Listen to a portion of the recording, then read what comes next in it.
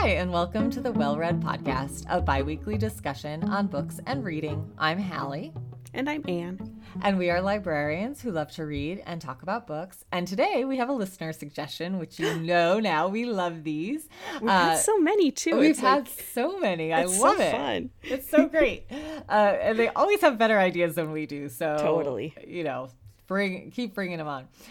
So this one was a great suggestion from somebody who said she had recently found the podcast and was moving, and so she binge listened basically to a bunch of our episodes, which was so nice to hear that she wanted to spend that time with us.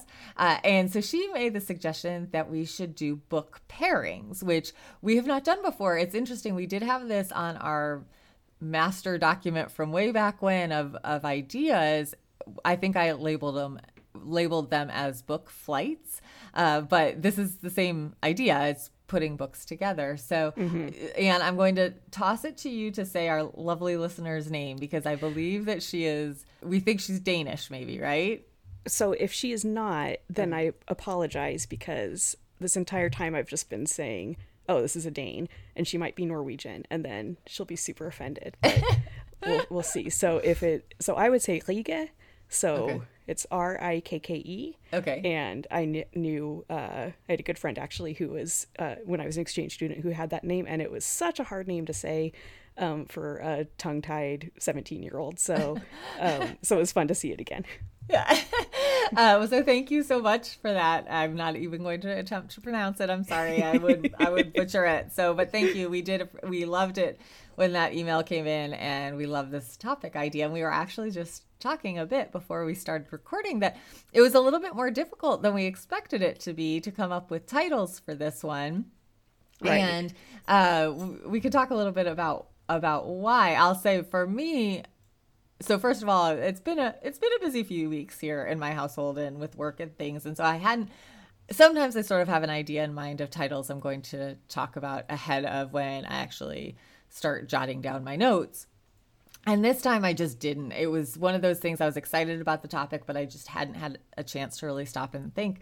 And so Anne and I were messaging each other, and we both said, well, this is a little more difficult than we thought. And for me, it was because my brain immediately goes to read-alikes, which, are book suggestions. If you liked this, you'll probably like this other title, or you'll like this other author if you like this author. And that's not really what we are trying to go for, I don't think, here. I think we're talking about books that make a good reading experience when you match them together. Anyway, so for a read-alike, that tends to be a similar reading experience. And so if we're talking about pairing books, suddenly my brain had to switch to thinking, well, what books would you kind of want to read back to back? And why would you want to be reading those back to back? So it was a fun mental exercise for me. Tell me about your experience coming up with your titles. Yeah, it was very much the same, where our listener, I'm going to say Liga. I'm very convinced she's a Dane, but I just don't know for sure. Like I wouldn't want to put money on that because I'd be too scared. But I feel it in my bones. So I felt, so the suggestions that she gave were Pride and Prejudice and Bridget Jones's Diary, which is makes a lot of sense, and then My Dark Vanessa and Lolita, which makes a lot of sense too, and definitely are not read-alikes on any of those. And so but it was also hard because both examples she gave were sort of basing it in a classic. Right. And so that was really difficult for my brain to sort of go to other things that were not starting with a classic and then giving a modern response to that. And so it did take quite a lot of like, it felt very much like being back in school, where you have a professor who says, we're reading these two books because they inform each other. And I loved those experiences, but then that isn't necessarily the way my brain works anymore as a librarian. And so it just took a lot more sort of mental effort to do that. But it was very fun. And it was a really cool exercise to do. And, I was just thinking we actually could do part 2 of this and just focus on the classics and then an updated. Yeah. Because that would be a fun topic too. Yeah. We've done retellings before, but we haven't started with the classic. Right. started it. So that would be really fun to do. Yeah, as well. let's do that. Jot that down. All right, well, why don't we dive in? You can share your first one. Okay, so my first one is an ode to Denmark, and this is actually one that this wasn't the first one that I came up with, but once I had it, I was like, this is solid. I can switch out any of these two pairs, but this is the one I'm not changing because this is such a very specific pairing to me. So it's the Seducer's Diary by Søren Kierkegaard and Erengard by Isak Dinesen, and then have a bonus book, but I'll bring that up later. Okay. And so maybe this is only relevant to me, but I'm just going with it. So also I wrote my senior thesis about the Seducer's Diary, so whenever I can bring it up, I'm a happy girl. So Søren Kierkegaard is a 19th century Danish philosopher, and this book is part of a larger work called Either Or that sort of examines this hierarchy of morals. And so this section is sort of a novel, but it's also philosophy, and it's an epistolary novel because it's a diary, so it has room for both a plot and ruminations on in this case in aesthetics, which Kierkegaard is saying is the lowest moral level. So the person who is writing this is called Johannes, and he is someone who kind of like a dandy, I guess. Like he's just not quite to that level, but he is invested in aesthetics, and so he observes a young woman named Cordelia, and he's taken by her innocence, and so he inserts himself into her life with the goal of seducing her and making her I'm doing air quotes, interesting person, and he's just doing it for the thrill. And so he approaches this as like an education for her into being something more than just a blank slate, but he doesn't have any altruistic motives there. And when you read this, it comes off very much like a predator. So it's just, it's creepy to read, but great. And so Erengard is a 20th century, like mid 20th century short novel that is written as a direct response to the Seducer's Diary. And so of course I had to do this. And it's written by Isak Dinesen, who is the pen name of Karen Blixen, who wrote Out of Africa. And she wrote one of my favorite books, Seven Gothic Tales. So I know I've talked about her before. And the plot of Erengard is very similar. It's about a man named Herr Kazat, I think is how you pronounce it. I think they're supposed to be in a German-speaking country. And he's a famed artist, and this is happening at some indistinct point in history, and he's employed by a baron, and he prides himself on his skills of seduction. And a young woman named Erengard, who's very virginal, is appointed the lady-in-waiting to the baron's wife, and she's very visibly inexperienced with the world. And so Herr Gazat decides that he will seduce her, and that specifically he wants to make her blush. And so the story goes through, and it comes to this last line that is awesome and like is so directly tying back to the Seducer's Diary. And so I think I even wrote a paper about these two works together, and it was just such a fun, if I'm remembering that it was that paper, it was so much fun to write, because there's very many things that Dinesen is doing that are specifically drawing on the Seducer's Diary. And so I love book interactions in that way. So these are obviously very dense, but they're very rewarding to read. And so the bonus book is City of Girls by Elizabeth Gilbert. So that's a novel that came out a couple of years ago that's set in a New York City theater just before World War II. And the protagonist is a young woman named Vivian who escapes this boring life. I think she's going to college, and she gets out of that. She gets kicked out. Gets kicked out. You're right.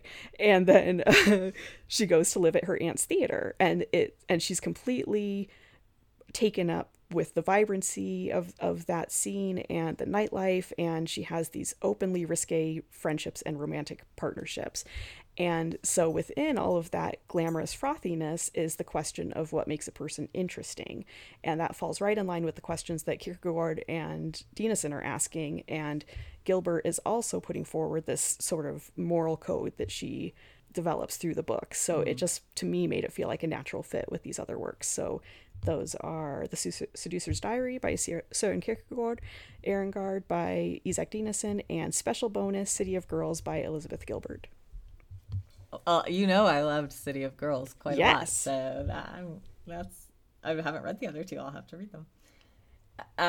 My first pairing is Hidden Figures by Margot Lee Shetterly and The Calculating Stars by Mary Robinette Kowal.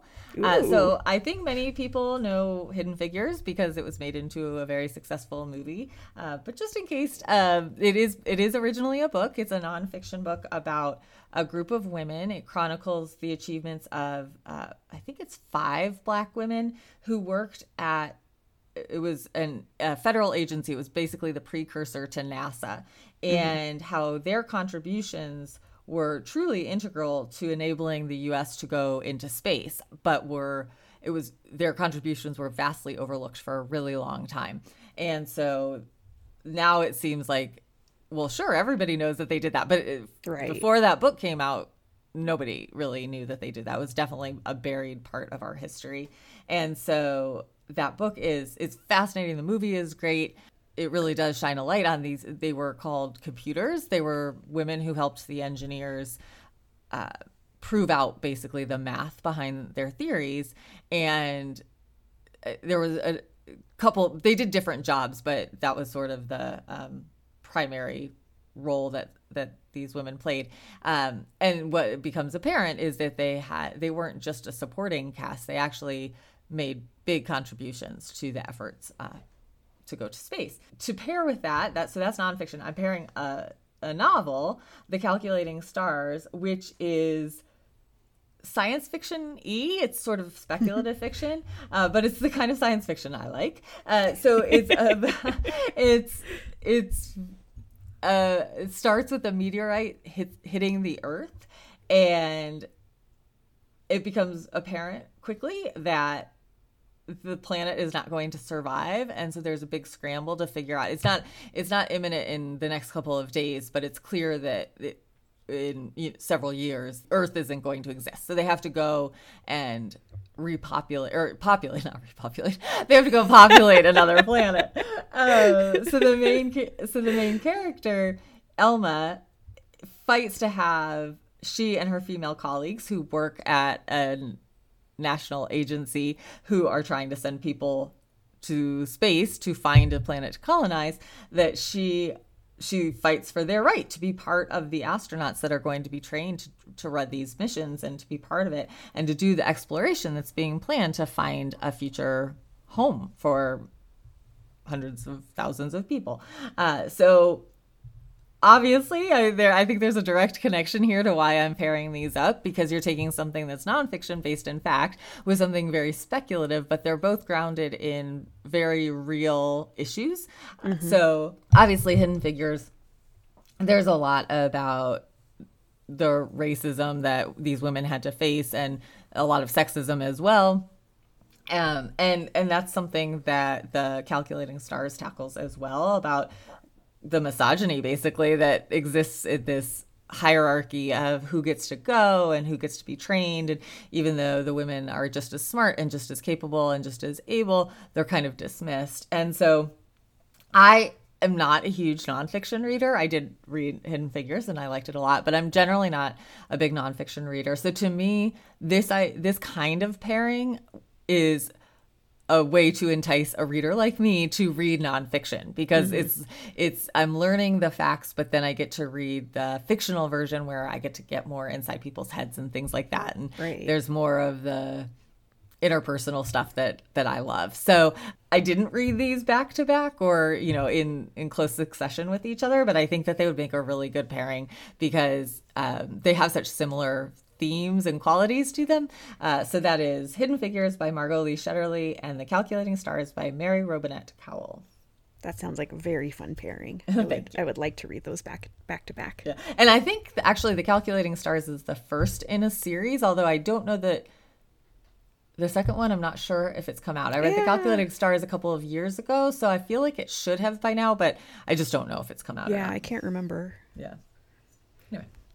Okay, next is Twisted by Laurie Halse Anderson and Long Way Down by Jason Reynolds. These two authors are rock stars of the YA world, and they're both writing about masculinity and how the world's expectations of how men ultimately impacts boys. So Twisted is about a teenage boy named Tyler who grew up sort of under the radar with every aspect of his life. He's completely average in school and average in looks and average in abilities, but he's generally a good kid, and unfortunately got into some trouble doing graffiti at school, and so he's forced to work for the summer outside. And I think it's been a while since I've read this, but I think he's doing construction of some kind, and so he has to repair the damage he's done.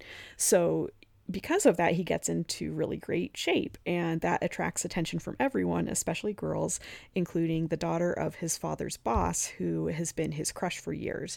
So they have this kind of tenuous new relationship that causes issues to rise up that Tyler has to confront, specifically about what is expected of him when he's growing up into a man. So Long Way Down is it's a novel that's written as a poem that is about a 15-year-old boy named Will who is reeling after the shooting death of his brother. And he knows that what is expected of him to be a man is to get revenge. So he leaves his apartment with a gun and gets into the elevator of his building. And I think he's on the 7th floor, high enough up that this happens several times, what I'm going to say. And so at each floor, this elevator stops, and someone that he used to know gets on the elevator and talks to him about what happened to them as a result of gun violence. So this is kind of like a magical realism-esque story. So it's just so good. When I listened to it, I immediately started the audiobook right over again, because it's only like 2.5 hours long or something like that. And it's just like the writing is amazing. The story is amazing. I just loved it.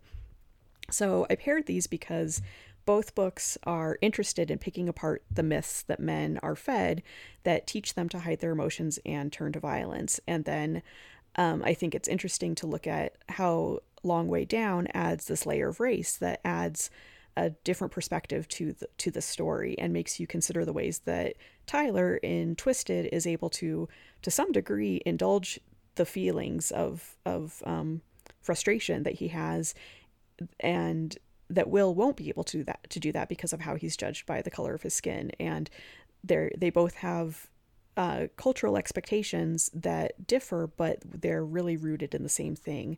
So I think that they both are telling the same story but from different directions, which I think would make for a fun pairing. And I just love that these books are very readable and have compelling plots, but they're also great teaching tools for young readers. So when I very first moved to Nashville, I went to an author reading for Jason Reynolds, and there were all these teenage boys there who were like 13, maybe, like around that age. And they were just so into him. And it was just so fun to see an author have like a fan club in that way. It was like, it was like very, a rock star. That's awesome. Yeah, it was very, very cute. And so I like that books can have that power of having a book that's very readable and very fun for a kid to read, but also is talking about stuff that makes sense to them and is relatable to their lives. So that is Twisted by Laurie Halse Anderson and Long Way Down by Jason Reynolds.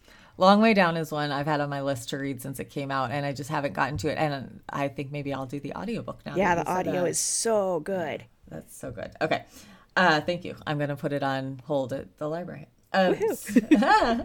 So my next pairing is Chemistry by Weike Wang and Sorrow and Bliss by Meg Mason. And I will start by saying Sorrow and Bliss is one of my favorite books that I've read so far this year. And have I talked about it on this podcast? I am not sure, actually. I don't think so. I don't think I have. So I am glad to have the chance to talk about it. But just a little preview, it will likely show up in my favorite books of the year. The reason I paired these two together is because they're both about young women who feel a bit lost at sea in their lives, and also are dealing with some mental illness, some mental health issues. So in Chemistry, a young woman who has always been a really high achiever is in graduate school. She's a scientist, and as you would guess from the title, and she, her boyfriend proposes to her, and she doesn't know whether to say yes or not. She's always been a very scientifically minded person, and so love and emotions don't really make a whole lot of sense to her, and so she's not quite sure if she wants to marry him. He's taken a job out of state, and so that would mean uprooting her life that she knows, and that's very uncomfortable for her. And she didn't have the best example from her parents of a loving marriage. So she's just not exactly sure if that's the path that she wants to take with her life. She's also really kind of uncertain about what she's doing in her graduate program and if that's the right thing for her. So she's just sort of not in a good place, really. And so she's trying to figure that out.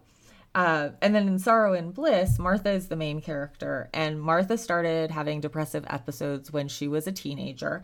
And she had really eccentric parents. And so the way they reacted wasn't maybe the most supportive way ever. And now she is in her 30s, and she was married briefly once and now has gotten remarried and is struggling to figure out kind of why people love her. She feels unlovable. She has a fraught relationship with her parents, and she's actually one of the aspects I loved about the book the most was the relationship with her sister, because it's one of those relationships where they love each other to death, but they also can kind of get under each other's skin better than anybody else can, in the way that you can do that with somebody who you know so well. Yeah. So she's just feeling sort of just lost. Like, that's my theme for this one, is she's not sure what if she'll ever be happy, I guess, is really the biggest thing. Like, what is going to make her happy? And so she's kind of resigned herself that she's just maybe not going to be. I don't want to say too much to give too much away, but something happens that she starts thinking that maybe there is a possibility that she could be happy, and maybe there is a possibility that she can repair some of these relationships in her life, but she's worried maybe it's too late. So the mental health aspects, the way it's approached in both of these books is different. They're not similar in sort of the writing style or the way they approach these topics, but I think that they both do it with a great deal of empathy, and you have a lot of sympathy for the characters, even though the characters aren't the main characters. These women aren't always really, not that they're not likable, but they make decisions that can be frustrating as the reader, that you know that they're doing something that you want to say, no, don't do that. You're going to ruin, or you're going to hurt somebody's feelings, or you have this man who loves you and supporting you, and you're just pushing him away, or whatever it is. So, but the way that they're portrayed is with such heart. You just feel for these women as they're going through this. And the one thing I really liked about it is chemistry in particular. The way it is written, it feels very connected to the type of person that the main character is. And the main character is never named in chemistry. And most of the characters actually aren't named. And so the way it feels very much in line with sort of that logical, scientific way of approaching things is the way the story's written. It's sort of like in a staccato, very spare prose. Ooh, and then Sorrow and Bliss is more, it's not particularly like beautiful language, but it's just a more natural flowing kind of story. So I loved both of these. Chemistry I read a few years ago, and Sorrow and Bliss I just read a few months ago, but these characters are a little bit prickly, and then you come to see why that they are that way, and you come along this journey with them. And so I really loved them both. So Chemistry by Weike Wang and Sorrow and Bliss by Meg Mason. I have both of those on my list, but I have Sorrow and Bliss sitting right next to my bed. So I'm excited to get to that one too, because I know it's one of your favorites. So. Yeah, I hope you like it. I'm sure I will. It has a pretty cover too. So. It does have a pretty cover. That always helps.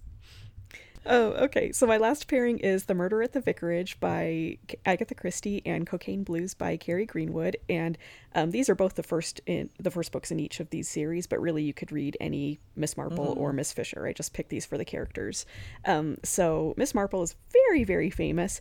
If you don't know who she is an unmarried elderly woman who solves mysteries. And she's she is the prototype for today's cozy mystery series, of being in a small town, there being a sort of a gentle murder. You know the formula. And so Murder at the Vicarage, like I said, is the first, and it's about a man in this village where Miss Marple lives, St. Mary Mead, and he's hated by everyone, and he is one day found dead in the vicar's study, and everyone has a reason to kill him, and two people claim responsibility, but they both couldn't have done it by logical reasons of who is seen at different times, but they also both confessed. And so why would they both confess, and who really did this crime? Cocaine Blues is about Miss Fisher, who her first name is Phryne, and she was born in Australia very poor, and through the circumstances of World War I, where so many men died, her father ends up being a distant relation to someone who dies and inherits his British title, and so they immigrate to England, and she ends up serving in World War I and learns all kinds of useful skills doing that. After the war, she has one experience where she solves a theft at her family's home during a party, and is asked by a family friend who sees this to go find his missing daughter in Australia. So she ends up, I can't remember now if she moves there specifically at this point, or she just travels there and then decides to live there. But she ends up starting this career as a lady detective, as she says. Mm-hmm. And she's the epitome of a flapper, and mm-hmm. she loves to dance, and she loves drinking, and she loves men, and she loves to get into danger. So I picked this because it's two opposites of the female detective. Miss Marple these are both very, very famous characters, but they're just two sides of the same coin. So Miss Marple solves her murders by observing and by virtue of being overlooked. And one of the themes of the book, of all of these books, is how often she's dismissed as irrelevant, and then she ends up knowing more than anyone else in the room, and she isn't physically able to go out and do investigating in the same way that Phryne Fisher can, both because of like the propriety of being an elderly woman, but she's also not able to do these physical tasks, and she's treated really badly by a lot of characters, and just still has to solve all these murders using her brain. And then Phryne is known for being extremely feminine, but also is very tough and scrappy, and really gets in there to do the action of these of investigating along with her brain. And so she sneaks around and chases bad guys, and she has a fast car that she loves to drive. And so it's also this unexpected take on what is expected from women at that time, but it's in a different way than Miss Marple. And so I like the idea of pairing these and thinking about who makes the better detective, and what do you actually need to be a detective, and how are women dismissed in these books, both in their physical and their mental strength. And I love that it's two sides of the spectrum, but they're both valid. They both mm-hmm. are better than everyone else that they know. They're both able to do things that no one else can do, but from completely different directions. And so I think that this would be in many ways a fun pairing. You could do a book pairing and then a movie pairing, and that would be really fun because they both have televised series. So that is The Murder at the Vicarage by Agatha Christie and Cocaine Blues by Carrie Greenwood. That would be such a fun pairing. I like how you just put those together. Thank you. Those would be fun. All right, so my last one is Fierce Kingdom by Jen Phillips and The Push by Ashley Audrain. And I think this is my favorite pairing because I feel like listeners are either going to be like, what is she doing? Or they're going to be like, she is brilliant. So I don't feel like there's much of an in-between.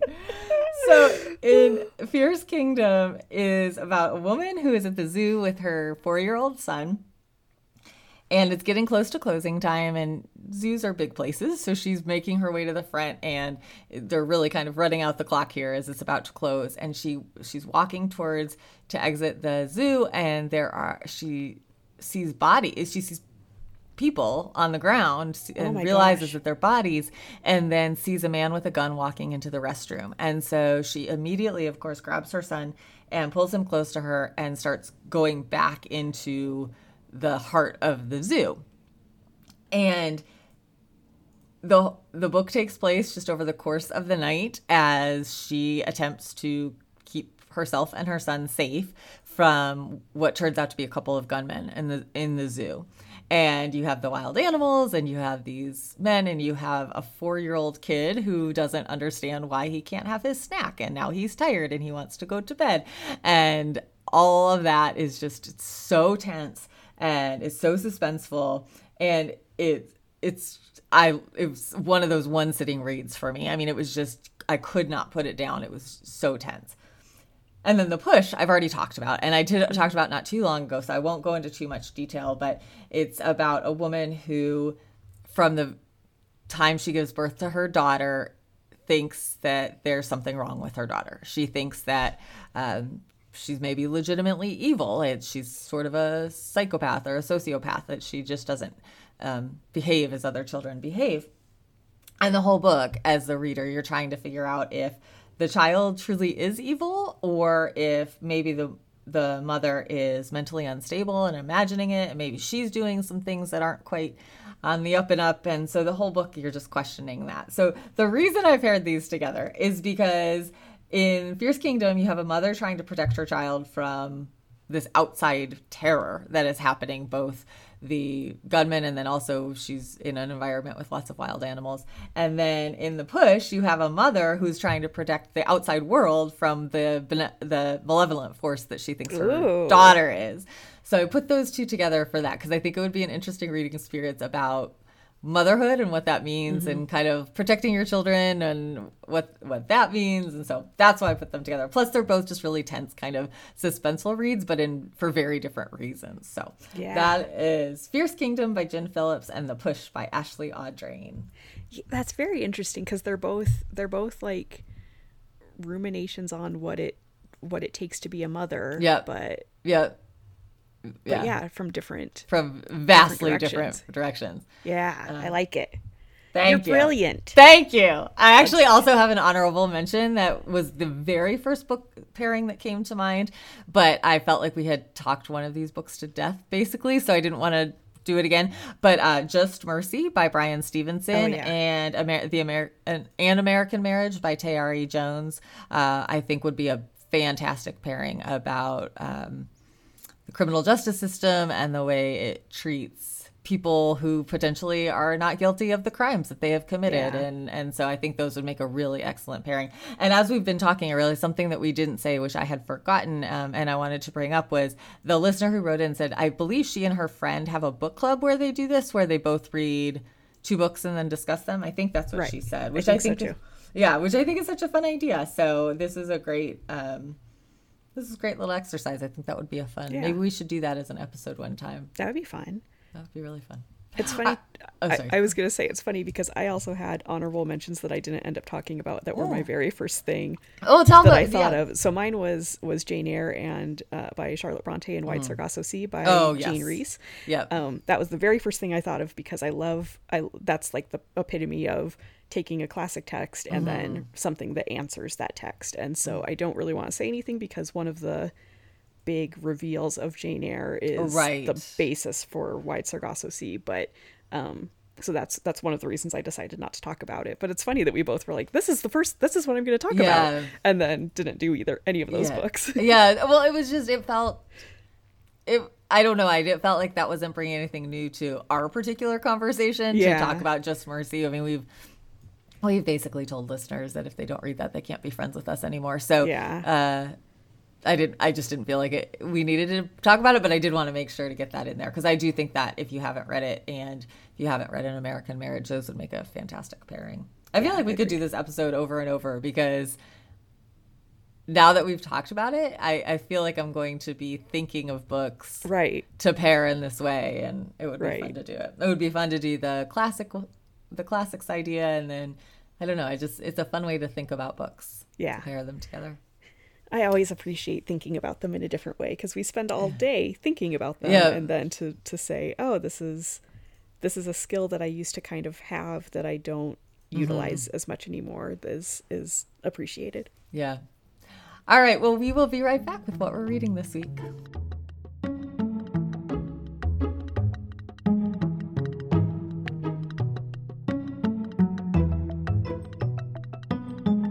Okay, Anne, what are you reading this week?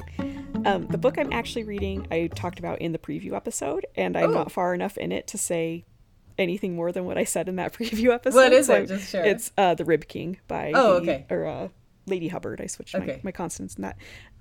And so I'm going to talk about a book I read recently instead. So I'm talking about How to Fail at Flirting by Denise Williams. And this is it's a romance, and it's about a woman named Naya who is a professor at a local college, and she studies math education. And she's always been pretty conservative, and she's come from a conservative family background, and she's known in her group of friends for playing by the rules.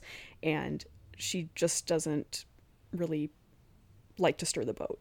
So she finds out that her program is going to possibly be cut by the new college president. And so she goes to this couple that she's friends with, both of them, and is complaining to them about how she doesn't know what she'll do if this program is cut. And they sort of criticize her for never taking any chances and living a very safe life, and that this could be an opportunity for her. So they make a list of things for her to try. I think actually she makes the list, but it's in this discussion with them. And so one of them is to chat with a guy at a bar, and another is to have a one-night stand. And there's just a lot of romantic and sexual firsts that she hasn't embarked on. So she is supposed to meet up with these two friends at a bar to start going down the list and to find activities that she can do. And then they end up bailing on her, and she... a cute guy ends up overhearing the discussion, and so he starts talking to her, and his name is Jake, and they start drinking together. And so in the course of the evening, they end up having her check off several things on this list, and then she goes up back to his hotel with him, and she thinks she's going to have this one night stand, but she ends up throwing up all over him. So yeah, the biggest nightmare of all. And so he ends up calling her the next day still, and is still interested in her. And so he's in town for a wedding, and they decide to just have this casual fling for the weekend. And they agree not to tell each other many things about their lives, because they know that this is nothing serious. But of course, because this is a romance, the connection strengthens, and they begin to find out things about each other that jeopardize that bond. And it's stuff that they should have said from the beginning. And so one of them, as things are progressing, I guess she doesn't need to have said this right at the very beginning, but as the relationship progresses and she doesn't reveal this, it throws a wrench in things. This thing that she should have said is that one of or her most recent relationship was an abusive one, and she dated a professor who was physically and mentally abusive to her. And when she finally left him after 2 years, he tried to ruin her career at their shared place of work. And so he's the reason that she's become so hesitant and kind of demure in all aspects of her life. And there's actually a scene where someone says something really racist to her. She's half black and half, I think, Irish Mexican, if I'm remembering right. And so someone says something to her when she's with Jake that's just incredibly racist, and she doesn't engage at all. She just says, it's not worth it. It's not worth the trouble. And you sort of realize through the course of the book that in her mind, she's not worth the trouble. It's not that she doesn't believe that those are things that you should engage in. It's just that it doesn't apply to her to have to engage with it. So it's just interesting to see how all of this wraps up together and leads into each other. And I confess, when I read it, I was I listened to it, and I was really frustrated as I listened, because she does so many things that are terrible decisions, and just sabotages herself in so many ways, and has really strong reactions to things that are frustrating to read about. But after sitting with it longer, that's, I think, the point of the book, because that's what she has to come back from, and she needs to become the person that she can be, and someone that she can end up. She needs to be able to have a healthy relationship and a healthy career and all these things that she really owes to herself. So someone on our committee, maybe it was you, said that there's a new theme called, or maybe not called officially, but Sad Fluff. Yeah. that's sort of the new theme for contemporary romances that we're seeing a lot of. And this definitely fits into this. And so I will say that there is a lot of discussion of abusive relationships. And so if that's something that's difficult for you, then I would avoid this book. And it kind of felt off kilter because the cover looks like a romantic comedy, but it's a pretty dark book in a lot of ways, but it's very, the romance is very, very sweet. And I ultimately found it really compelling and very, I guess I was listening, so I could put it down, but I really wanted to find out how this would resolve and how she would progress into a better person. So I don't know that I've ever seen, I don't read as many romances as you, obviously.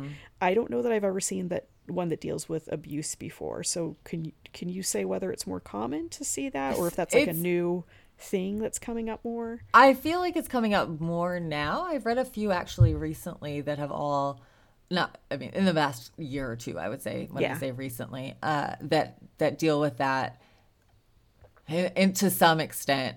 And yeah, I think it's something, and it's an interesting thing because I just read one of these sad fluff books as well over the weekend, and it definitely changes the tone of the romance quite a bit. And so I don't know, for me, I still haven't quite decided where I land on that. Like, I don't know that those don't tend to be my favorite romances when they because abuse is such a difficult topic. It's such a heavy topic. And so then when you pair that with what to me is usually escapist reading and light and fluffy and fun, that it just isn't what I'm looking for. But it's definitely becoming more just like so many other things in romance are there.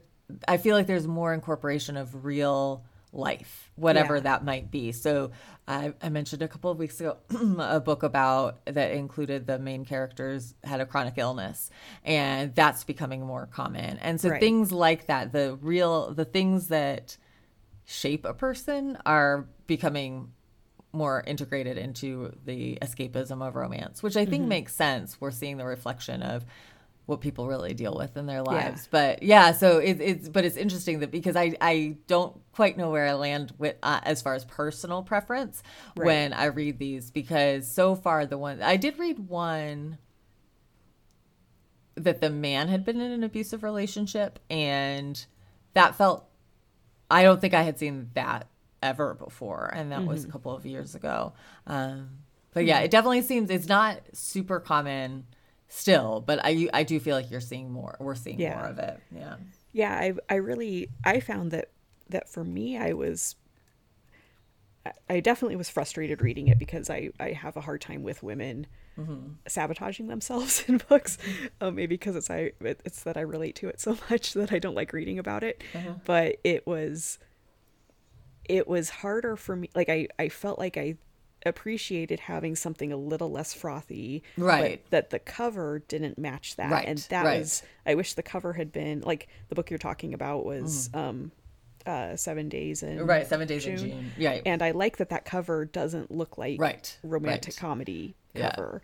And so I wish that this had something different so that it wasn't such a shock to be like, oh, this is heavy. that this stuff happened to her. So I guess that's my main quibble with it. But I don't know. It's interesting too. I would actually say the same thing about the shift. Yeah, right. And I would say the same thing about the book I read over the weekend, being that the cover looked light and fluffy and the description sounded light and fluffy, and then there was a very sad element to the book. And I think if my expectations had just been more in line what was actually in the book, I would have been, and it's pretty apparent from the beginning what the sad part's going to be. So it's not, I mean, I could have set it aside fairly early on if I wanted to, but I don't think it wasn't really sprung on me 3/4 of the way through or something like that. But yeah, it's something, the marketing is a little bit off because it seems like a beach read kind of book, and then this is just more sad.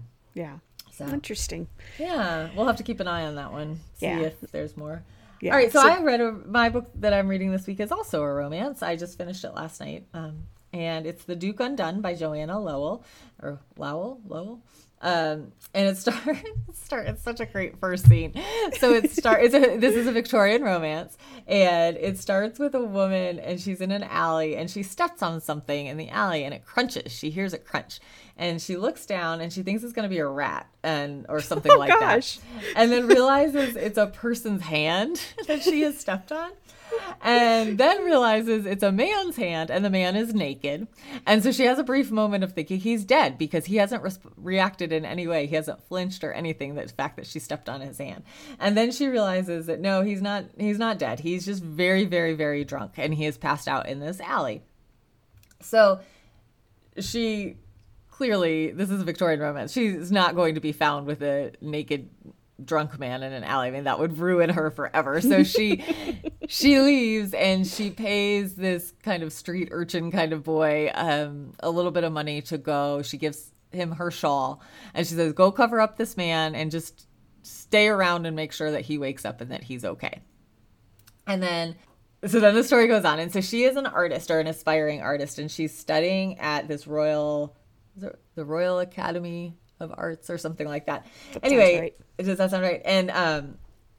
And she's allowed to study, but the women are restricted from attending any class that deals with the naked form of the body. So she relies on her memory of seeing this man to paint and a portrait, basically, of not him. She puts him in. She's inspired by him to put him in this other. It's like a mythological kind of image. And so, lo and behold, a few months later, it's 4 or 5 months later, the man from the alley walks into a house and sees this painting hanging on the wall. And it's clearly him. And he is clearly naked. And he thinks, what in the world? Why did somebody paint me like this? So he decides to track down the artist, assumes the artist is a man, because it's just signed L. Coover, but L stands for Lucy. So he goes and finds her. First she kind of lies about, she says it's her uncle or something like that, and then it comes pretty quickly clear who she is. And when she sees him, she says, "My corpse," and he's like, "Why are you saying my corpse?" And it's just this like hilarious, adorable, be cute. But anyway, they start talking and they get to know each other a little bit, and it's one of those things where she's just trying to avoid him because she's embarrassed, and then they end up kind of making friends with each other. There's a bit of a spark, as you would imagine in a romance, and they strike a deal because and the guy's a duke. I didn't mention that. He's a duke. Of course he's a duke. And so his sister went missing or disappeared. He thinks she's off performing in the theater somewhere, but he doesn't know where. So they strike a deal. Lucy will help try to track down his sister, and he has sway over matters of law and things like that because he's a duke. And her aunt has a dressmaking shop that is about to be torn down. It's about to be condemned. So she asks him to help her make sure that doesn't happen because that's her aunt's livelihood and that's where they live. And so she asks him. So they strike this deal. Okay, you help me find my sister. I'll help with your aunt's dressmaking shop. But of course, it's, all in service of them ending up getting closer and closer and falling in love. What I liked about this a lot, and as we talk about romances being light and fluffy, this was not particularly, it wasn't dark by any means. It wasn't heavy like some of the stuff we were just talking about, but it does deal with some real issues. And the parts about the housing being condemned or the shop being condemned dives into like class inequality a fair bit. The Duke's father left a will about he can't get his money until he turns 30 and he has to marry somebody acceptable. And so he can't marry Lucy because she's not acceptable. And so there's some about that. There's some things about women's rights and what they have at the school that they're not allowed to do, and they're not allowed to vote and different things. And then, and also he battles with alcoholism. And so there's some real life issues that are woven through, but in a way that doesn't feel thrown in. It feels very organic to the story, and it doesn't feel unnecessary. It just all feels like it makes sense for who she builds the characters to be. So I really liked it, and it was one of I'm sure this is gonna happen a lot throughout the year, so I hope people are okay with it. One of the committee members commented that the historical elements, the facts of the era and stuff, felt true to who the characters were. And sometimes, and I would agree with this, sometimes in historical romance, it feels like they're very modern people just plopped down in a historical era. And this really felt like these were people. I mean, the Lucy in particular definitely has a modern sensibility to her and her independence and her she wants to be an artist and all these things, but it still feels true to who she could have been then too, and what she's sort of fighting up against because she's a woman. So yeah, it was good. And it was a fun fact. I got to the end and I always read the acknowledgments at the end, and the woman is a professor where I went to school. So she was thanking the school, and she thanked a couple of professors that I had back in the day when I was there. So I don't know. It was so fun to see. Yeah. So that was The Duke Undone by Joanna Lowell. That's very cool. It sounds great. Yeah. All right. So why don't we go back? We have a whole bunch of books to read. Sometimes at this point I said, well, we didn't really talk about any books today, but today we have a whole bunch of books to read off. Okay. So I talked about The Seducer's Diary by Søren Kierkegaard, and Erengard by Isak Dinesen, with the bonus of City of Girls by Elizabeth Gilbert, Twisted by Laurie Halse Anderson, and Just Long Way Down by Jason Reynolds, The Murder at the Vicarage by Agatha Christie, and Cocaine Blues by Carrie Greenwood. And what I'm reading this week is How to Fail at Flirting by Denise Williams. All right. And I talked about Hidden Figures by Margot Lee Shetterly, The Calculating Stars by Mary Robinette Cowell, Sorrow and Bliss by Meg Mason, and Chemistry by Weike Wang, The Push by Ashley Audrain, and Fierce Kingdom by Jen Phillips. And what I was reading this week was The Duke Undone by Joanna Lowell. So thank you so much for that listener suggestion. If anyone else has another suggestion that they want to share with us, you can get in touch with us by email at wellreadpod@gmail.com. You can find us on Facebook, Twitter, or Instagram at wellreadpodcast. Please rate and review us wherever you find podcasts. That really helps other people find the show. Our theme music is Kitten by Poddington Bear. We keep our show notes at wellreadpodcast.wordpress.com, where you can find a listing of every book we talked about in this and every episode. We also wanted to let you know that we think we are going to have to skip recording our next episode. We apologize for that. It is hard sometimes with travel, which we could travel again. It's hard to find a time to coordinate recording and everything else that we do to prepare and edit and all those good things for this podcast. So I apologize, but I think we're going to have to skip the next episode. We'll be back in probably 4 weeks. Thank you all for listening, and happy reading.